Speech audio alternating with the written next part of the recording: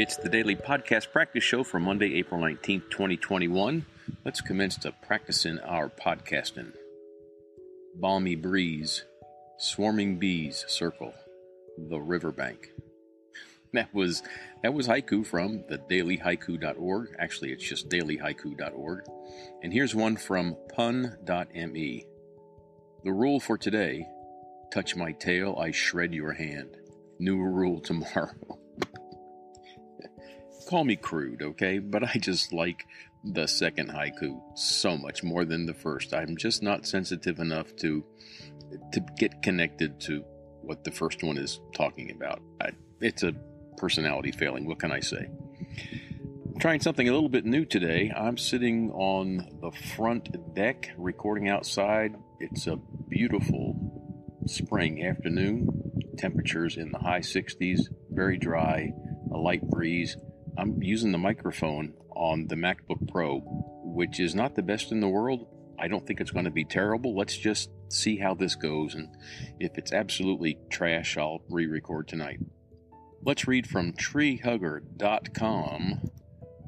5 satisfying food swaps to help the planet. Trim your carbon footprint with these super simple food choices, written by Catherine Martinko and published April 16th, 2021. Fact-checked by Haley Mast. Good deal, it's fact-checked. Here we go. In this edition of Small Acts, Big Impact, we look at some easy swaps to help make your food choices more sustainable. Most people eat 3 meals a day. I'm with you. What they choose to eat for those meals has a significant impact on the earth because it drives demand for crops, livestock, land conversion, water, and energy. Those daily choices may seem insignificant, but they add up over time and across a large population. You can make a difference by choosing more eco-friendly foods and incorporating them into your diet periodically. The more you do it, the easier it becomes, and the bigger a difference you will make. Here's some ideas to get started. Small act. Eat beans instead of meat once a week. Swapping out meat for plant-based ingredients in a single meal each week will slim down your carbon footprint. Use beans or lentils, tofu, grains, nuts, or faux meat alternatives instead to make a satisfying and flavor-packed meal. Big impact. Livestock accounts for nearly 15% of the world's greenhouse gas emissions. We've talked about that before on this show. That's according to the United States Food and Agricultural Organization. Cattle in particular require significant amounts of feed that drive deforestation. If everyone in the United States skipped meat and cheese for 1 day a week, it would be like taking 7.6 million cars off the road or not driving 91 billion miles. If you're part of a 4-person household, swapping out meat once a week is equivalent to taking your car off the road for 5 weeks. That is a big impact. Next small act. Rethink your seafood. If you eat fish, choosing smaller ones like herring, anchovies, squid, sardines, and mackerel is better than eating big ones like tuna and salmon, whether they're farmed or wild. Go for bivalves, which would be oyster, mussels, and clams, rather than shrimp. The big impact is smaller fish tend to be caught in nets that aren't dragged on the ocean floor, which makes them less destructive. There's a reduced bioaccumulation of chemicals in their bodies because they're at the bottom of the food chain, which makes them healthier. Bivalves are extremely carbon light. That's an assertion. I haven't researched that. They don't require feed, and they filter the water as they grow. Paul Greenberg, a fisheries expert and author of The Climate Diet, 50 Simple Ways to Trim Your Carbon Footprint, says this puts some bivalves on par with vegetables when it comes to their carbon footprint. Okay. The next small act, eat vegan until dinner time. Now that's an interesting take. By avoiding animal products during the day, you can reap the carbon savings associated with veganism without missing out on the biggest meal of the day. This is also known as the Vegan Before 6 or VB6 diet. VB6, I need a t-shirt.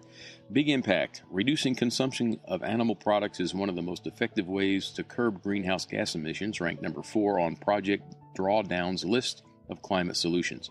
According to Jonathan Safran Foer, that's a long name, Jonathan Safran Foer, in We Are the Weather, Saving the Planet Begins at Breakfast. It's a catchy title.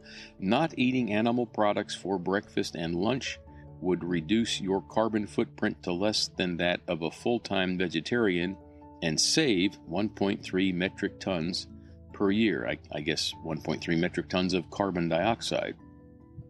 I would have to change my breakfast to do this. I'll think about it.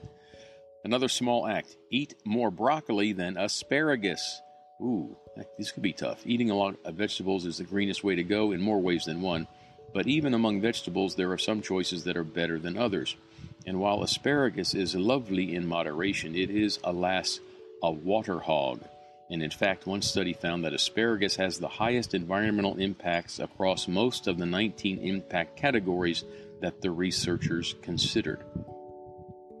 Big impact is, while broccoli, cauliflower, and Brussels sprouts all need around 34 gallons of water per pound to grow, 34 gallons of water, wow. Asparagus requires, sit down folks, 258 gallons of water per pound. Eating broccoli rather than asparagus once a month would trim 2,700 gallons of water off your annual water footprint. But that's still just a drop in the bucket compared to beef, which needs 1,800 gallons of water to produce a single pound of meat. Next small act. Switch to oat milk in your coffee.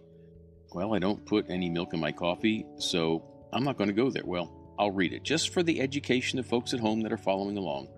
Oat milk is beloved by baristas worldwide thanks to its similarities to cow's milk. It has a rich, creamy taste and can be frothed into foam for lattes and cappuccinos.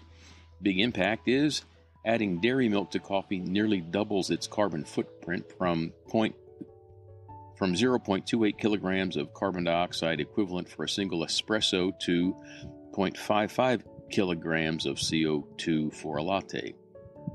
If you switch to a plant-based milk, the average emissions are around half that of dairy milk. That's enough for that. Oh, that's the end of the article. There are 7 comments, one of which, Mr. LM002 says, I'm already doing a surprisingly large amount of this, however, I still eat a lot of cow-based cheese. Kevin says, give up coffee. Big impact, transportation costs, filter costs, possible waste reduction. Give up coffee. That's heretical. I don't know. Lots of things I can do, but I rather enjoy all the things that I'm eating so far, so I don't know that I can help any here. We're going to add an item to the show, the Daily Show. Because this is a daily show, a daily podcast, I'm going to start a list of things that I do every day. It's going to be pretty easy at first, but I think after that, I'm going to have to pretty quickly change this to things that I'd like to imagine I could do every day, or maybe do every day when I'm feeling bold and healthy. I don't know. We'll see how this turns out. It could be just another stupid idea. And feel free to play along at home if you'd like to. Jot down things that you do every day or send in some suggestions. I'd be happy to take those and read them out loud. We'll start the list today with the first thing every morning, right? Waking up and getting out of bed. Now, it's important that we combine the two because often you'll wake up and not get out of bed. I'm saying I wake up and get my lazy buns out of bed.